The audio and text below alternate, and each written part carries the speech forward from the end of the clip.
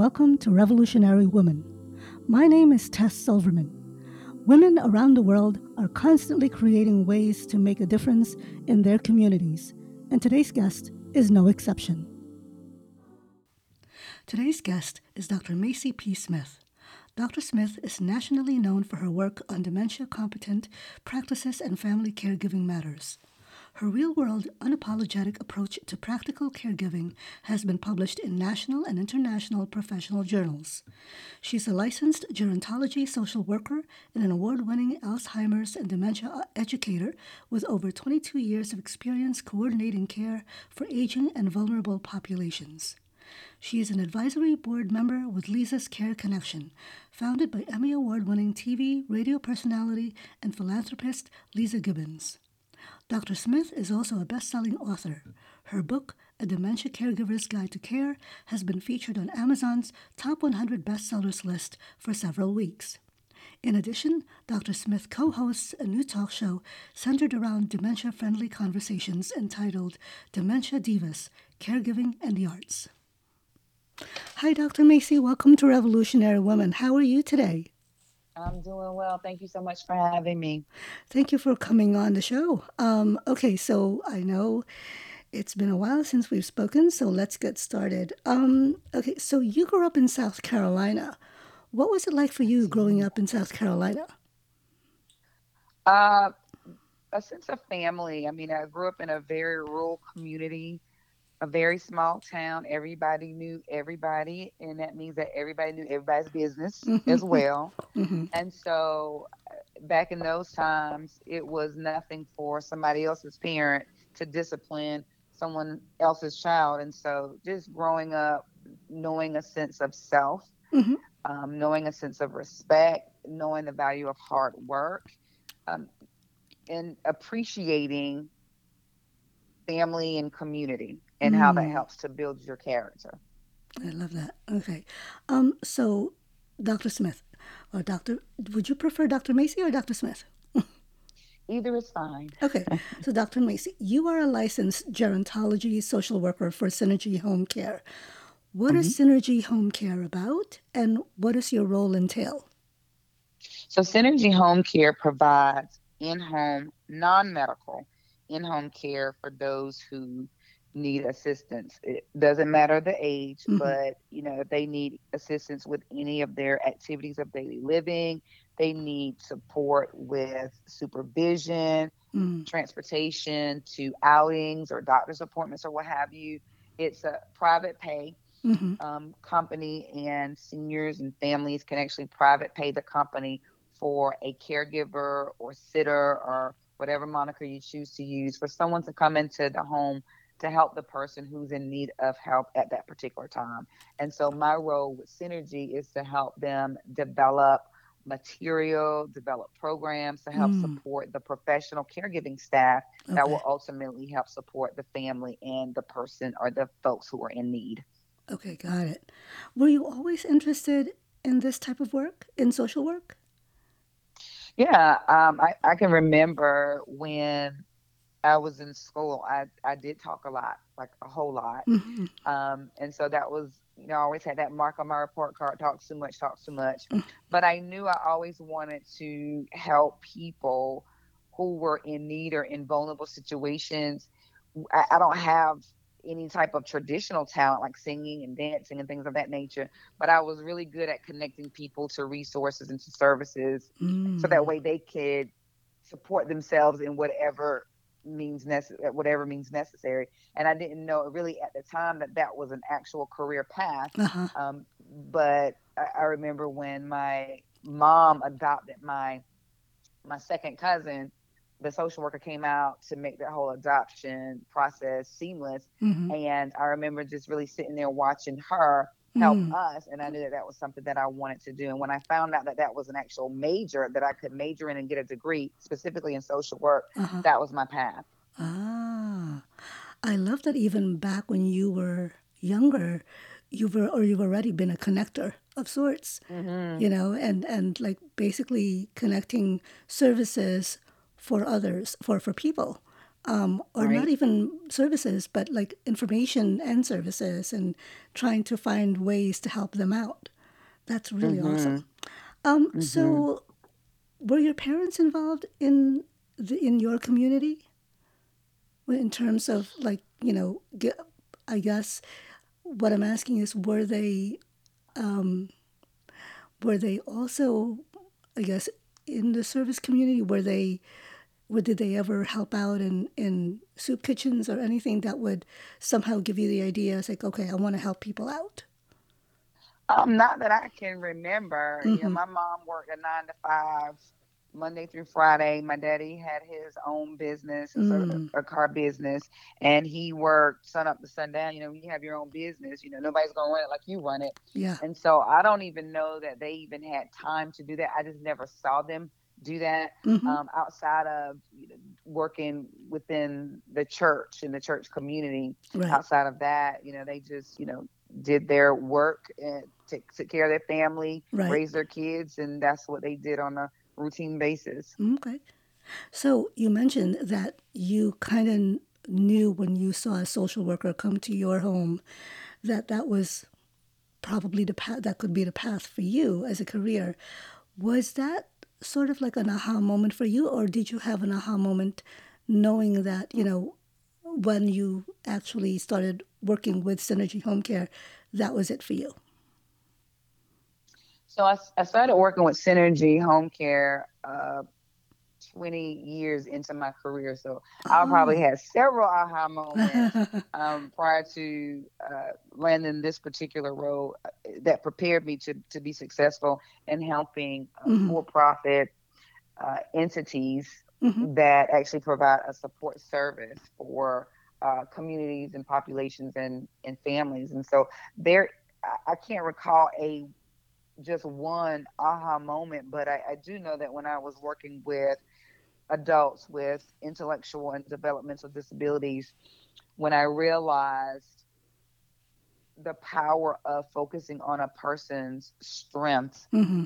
and their abilities as opposed to their inabilities, how that actually changes the nature of their quality of life, Mm. how it changes the nature of how they engage with communities. Um, I know I can remember one time when several of my clients at this disabilities agency actually went on a cruise Hmm. to like Hawaii.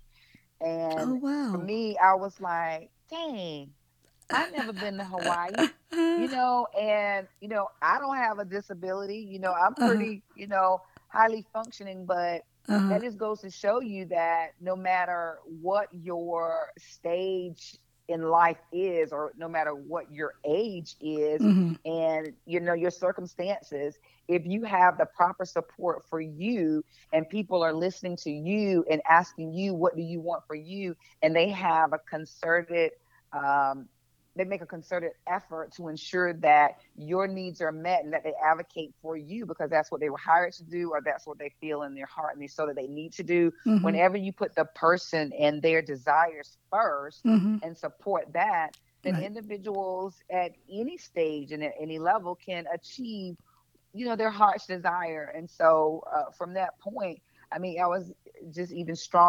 strongly vested in supporting the needs, the wants, and the desires of people who just need a little support. And I wanted to be a support Hmm. and not a barrier Right. to Oh, them. I love that. Okay. So I read a recent article about you on Medium regarding the topic of how to reduce or eliminate stress when caring for elderly or aging parents. Um, why is it important to reduce or eliminate stress when caring for the elderly or aging parents? Well, because, if you don't find ways to manage your stressors, stress is a key element in so many of our chronic illnesses and co-occurring Mm. conditions. Mm-hmm. If your stress levels aren't managed in a healthy way, then you as a caregiver may wind up in the hospital or may wind up with a life-limiting illness that might take you out before the person who you're providing care for. So in Right. order to be a support system to someone else, you have to ensure that your vessel is well taken care of, Mm-hmm. that engine is well oiled so that way it can perform well to be able to provide care to someone else. That's the main reason why it's important, because you want to be around, Mm-hmm. and that person who you're providing care for wants you to be around. So the best way to do that is to take care of yourself. Okay. So, do you yourself have a personal experience with people in your life who have dementia or Alzheimer's or anything of that nature? My grandmother did live with a progressive type of dementia, probably the last 5, 6 years of her life. And so being able to, I was actually a distant caregiver, providing distance caregiving. Mm-hmm. And I was a support for my dad and my sister, who provided much of the hands-on care. So just being able to transition the skill set that I developed over the years in my professional career Mm-hmm. to my personal life and to support my family was an experience. It Mm. was at times difficult because I had to figure out which role I was playing at any Mm. given time. And so I had to be able to find a nice balance Right. between the two, not necessarily integrating them, but Right. just having a nice balance. Um, and I oftentimes talk about my grandmama and my experiences in my talks and in my keynotes, because it makes it more palatable to the Mm-hmm. audience. Mm-hmm. um, and it makes it much more engaging, Yeah. and it provides a sense of belonging, a sense of hope. Mm-hmm. I mean, that's what we want to give those who are in need in general, but especially those who are caring for someone with a debilitating illness. Right. Okay. Thank you for that. You are also an author, and you wrote a book called A Dementia Caregiver's Guide to Care. Just ask Dr. Macie. What inspired you to write this book? So, over the years, when I would do seminars and webinars and talks, I would have not only family caregivers, but professional caregivers and professional staff come to my sessions over and over again. Mm-hmm. But especially for the family caregivers, I felt bad that they had to keep coming back, because Mm. what would happen is they would take away the information and apply it to that situation that day. Mm-hmm. And then as the disease progresses, more changes evolve, and they may not be able to remember all that I share, because it's a lot of information that I share, and Mm-hmm. they will come back to get more information and apply it. It'll be the same information, but it's applied at different stages throughout the journey. And so one of the ways I could be a help or support to reduce that barrier Mm-hmm. for them, getting a sitter for their loved one, getting in the car, driving across town, or logging into a webinar repeatedly, I Mm-hmm. decided to write a book of frequently asked questions. Mm-hmm. And those questions that I chose for the book, I intentionally chose those particular questions with those responses, because the information can be applied to various situations, because the core of the responses are person centered. And so Mm-hmm. you're able to do that when different situations occur.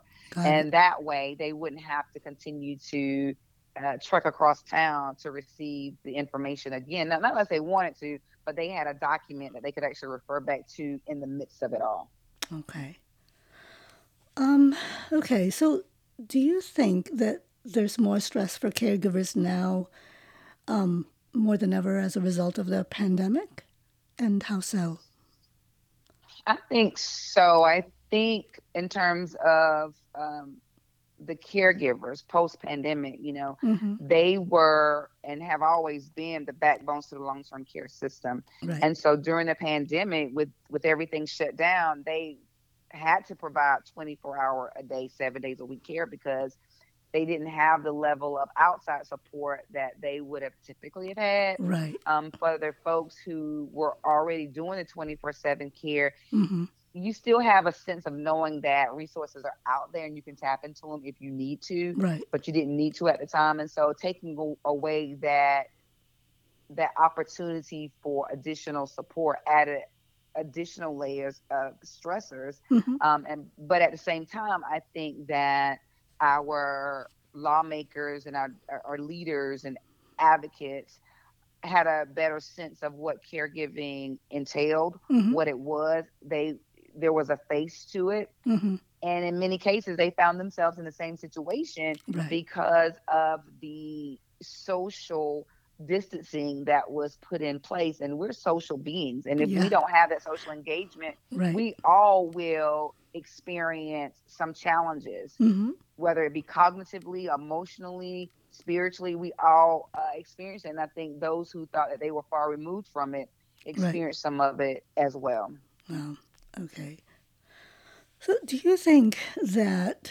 So, why do you think it's hard for caregivers to take care of themselves when they're taking care of their own, of the elderly or aging parents?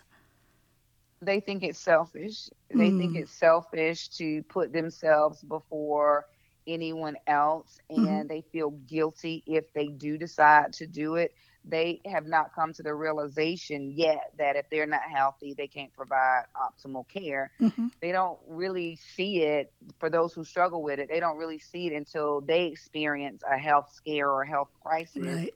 why it's so important. And so we try to put as much information out there as possible so that way they don't run into that particular situation. We want to try to avoid it as much as possible with information sharing and storytelling.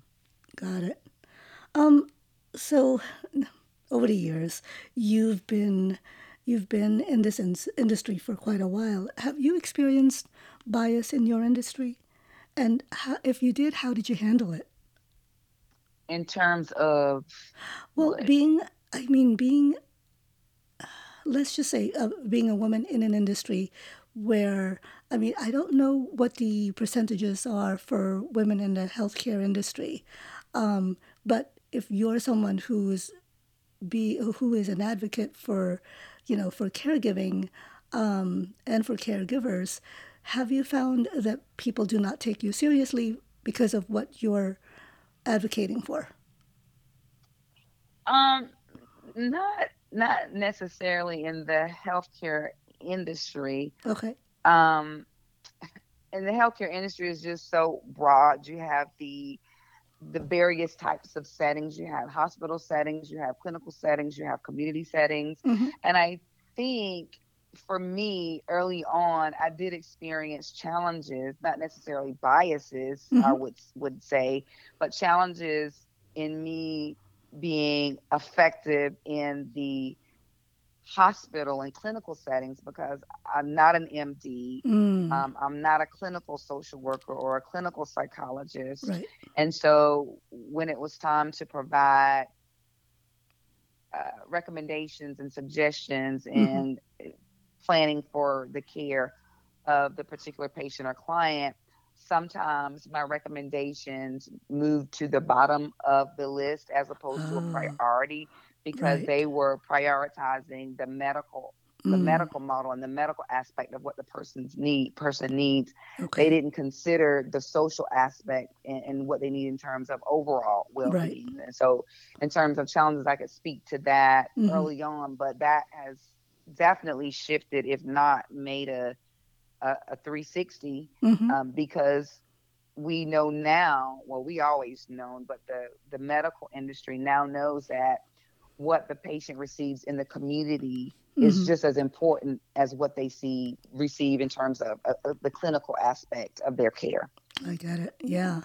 Um, just to share, my mother is actually in in a an assisted living facility and Mm, has been diagnosed with some dementia. So it's been hard for her, yeah. because, especially during the pandemic, she couldn't understand why we couldn't be around Yeah. her. Mhm. And she's definitely got a lot of support there. And I also don't live around the corner anymore, so it's been hard for her. I have two sisters, so they actually rotate in seeing her, and I call her. Okay. But Mhm. when you were talking about the social aspect, definitely I could see like how she was so hungry for that, and she's still hungry for it, Mhm. because she doesn't realize that today is not the same day as yesterday. you know. Right. But it's really, I love that she has that community that's around her, not just Yeah. my family, but the community that where she's living at, because they do provide a lot of social interaction now, Oh, that's good. and they really make sure that she resists. She of course resists a lot of it, but for the most They part, do. yeah, for the most part, Just she kind of yeah. accepts it, and she does, But she's so funny because sometimes she'll lie to me, or she'll say, "No, I didn't do that." I'm like, "But yeah, you did." I was like, "I did." Yeah. I was like, "Yes, you But she did." don't want So you to know that she's engaging with her new community. yes, yes. And it's really cool to see, because we were worried because she was living with my dad until he passed away, and then she lived in the same apartment building, in the same apartment for probably another 5 years until we finally said no, this isn't going to work anymore. Because she was Mm-hmm. getting older, and so But I'm so glad that they have the services, and I'm glad that you're providing the kind of materials and resources that these communities need. These people need. Mm-hmm. So okay, so who would you credit? Well, who would you credit for where you are now? Mm. God and myself. Mm, I love that. Yeah, I just really cannot. I can't identify anybody, Mm, any one person that I would credit for where I am now. I mean, really, it's a faith walk. It's a faith walk. It's a faith journey, mm-hmm, and it's all about what are you doing to advance God's kingdom. mm, Look at your life, and when you get up every day and you do what it is that you do, how are you making a positive impact to better someone else's life? okay.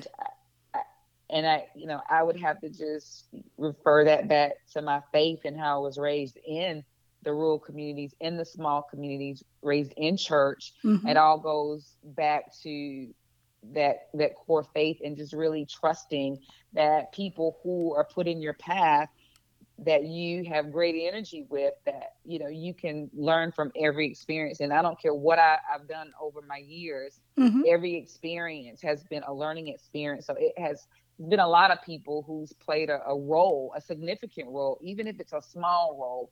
It's been mm-hmm, a significant role in my journey that I'm still on, mm. nowhere close to being done. Is because it's so much work to do. And so at the end of the day, it's just me being faithful and listening to the path God has me on. I love it.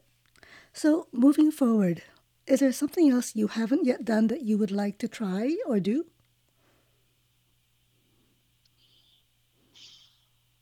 I think one day I will probably run for an elected position. Oh. That will probably be my. I think that would be my swan song. I would assume that's what I say, but I don't know what God has in store. Oh, That's what I say, but that's awesome. definitely in a position to really affect even more change than what I'm affecting now. I love it. Um, so what are your goals for the community you're involved in? I would overall, I would have to say just to have a healthier community, reducing the health disparities that we see across the country, Mm, ensuring that food deserts are a thing of the past, ensuring that people have access to healthy food items because that's where it starts, yeah. ensuring that their communities are safe where they can have active engagement and exercise and movement in a safe manner because it all boils down to our lifestyle, ensuring people have clean water to Mm, ingest and to bathe, just the basics yeah. of quality of life. Um, I and, love it. uh, and unfortunately, in America, that's still an ongoing challenge in which it shouldn't be. Right? It's really strange, but it's also shocking that we are still going through all of these things that really shouldn't be going. But we have a lot of work to do still. There's still a lot of A work to lot. be done. Hmm. So if anyone wanted to know more about you and your work, how would they go about it? They can visit my website, and that's www.drmaciesmith.com. I'm also on Facebook at Dr. Macie P. Smith and on Instagram at Dr. Macie P. and LinkedIn. So they can visit me on social media or reach out to me from my website. Awesome. Okay. If you had one thing to change that you wish you had done years ago, what would it be?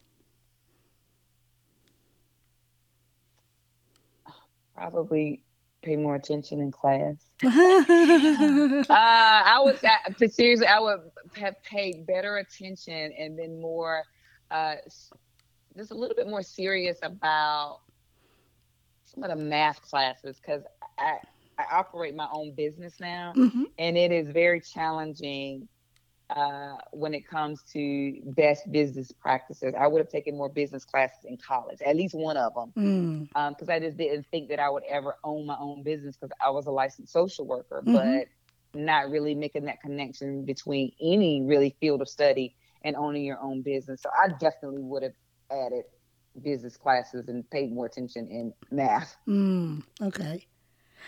So, if you could go back in time, that's my last question. If you could go back in time, what advice would you give your younger self? Hmm. I would say enjoy the journey.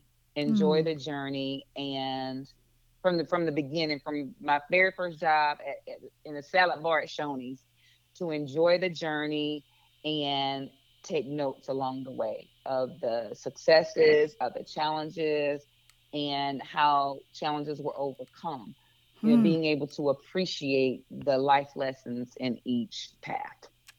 I love that. And I might actually start that. I like to, it's like, I was like, I never thought about taking Always, notes. we're so busy, Yeah. looking toward the future, you don't really take stock in what's happening now. And when you Right. write it down and you Right. journal about it, you can Yeah. always refer back to how you were feeling Mm-hmm. that day, how you dealt with certain situations, because they're going to reoccur. Yeah, for And you sure. want to either do the same thing or not do the same thing. But sometimes we just forget because we're focusing on the future and not really paying attention and being present Yeah, in the present. I love that. Wow. Well, Dr. Macie, thank you so much for coming on the show and for sharing your stories and your life with me and my listeners. I so appreciate what you're doing with the community and especially the for the elderly and the aging parents, aging families. But please, yeah, I wish you continued success with Synergy and everything else that you want to do in the future. And if you do run for election, that would be really interesting. That would be amazing. It would be, it would Yeah. be interesting. And thank you so much for the invitation to share with your listeners. I enjoyed it. Well, thank you. And with that, have a great day, and I will talk to you soon. Thank you. You too. Okay. Bye bye.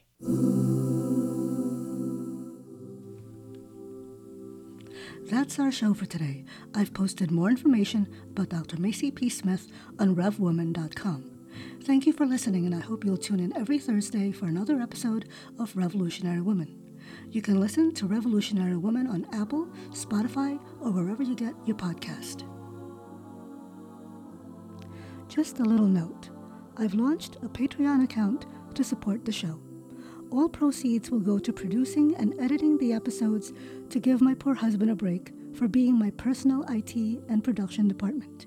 He wrote this. The address is patreon.com/revwoman.